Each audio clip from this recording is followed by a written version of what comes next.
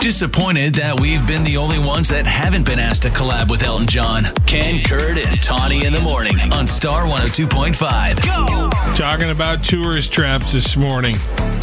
As we wrap up summer, I guess it's, headed to the Labor Day weekend. You might have one more trip planned. Yeah? Mm-hmm. You don't want to go to one of these places. Yep. Rich in Des Moines said if you're heading overseas, Stonehenge. I would agree. Seen it. Wasn't quite, struck with awe. You don't get as close as you do in, European vacation. You don't get to walk up, you don't touch it. You're from a far distance away. European vacation. From a way back, it kind of just looks like a bunch of rocks.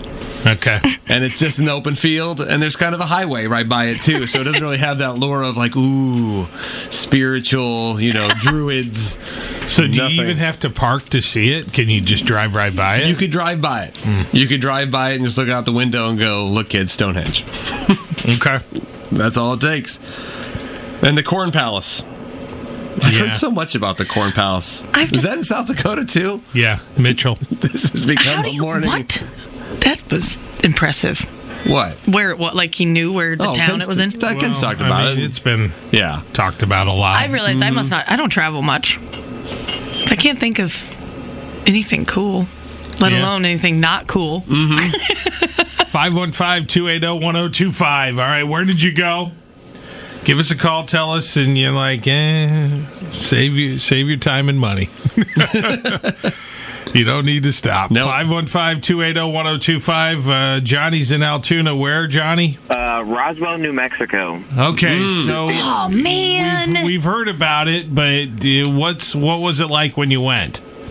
Just a bunch of, inflatable aliens, blacklight paintings, smoke, it was the worst. And, every shop on every corner is just a gimmick. Yeah. It sounds like a really bad rave. Yeah. Okay. Yes. I've traveled, and I went on the UFO highway or whatever, and I thought, oh, how cool, because there's a stretch of the highway, they've been UFO highway, and we're like, yes, we didn't see anything. There was nothing out of the ordinary. It was just a road in the desert. It was boring. It makes me so sad, because I love the movie Paul, but what you're telling me is an alien road trip like they do in that movie is just going to stink. Yeah, probably. Thanks, guys. But what are you expecting to see? I don't know. Something. Inflatable aliens might be a little much. That's a little gimmicky. He's right.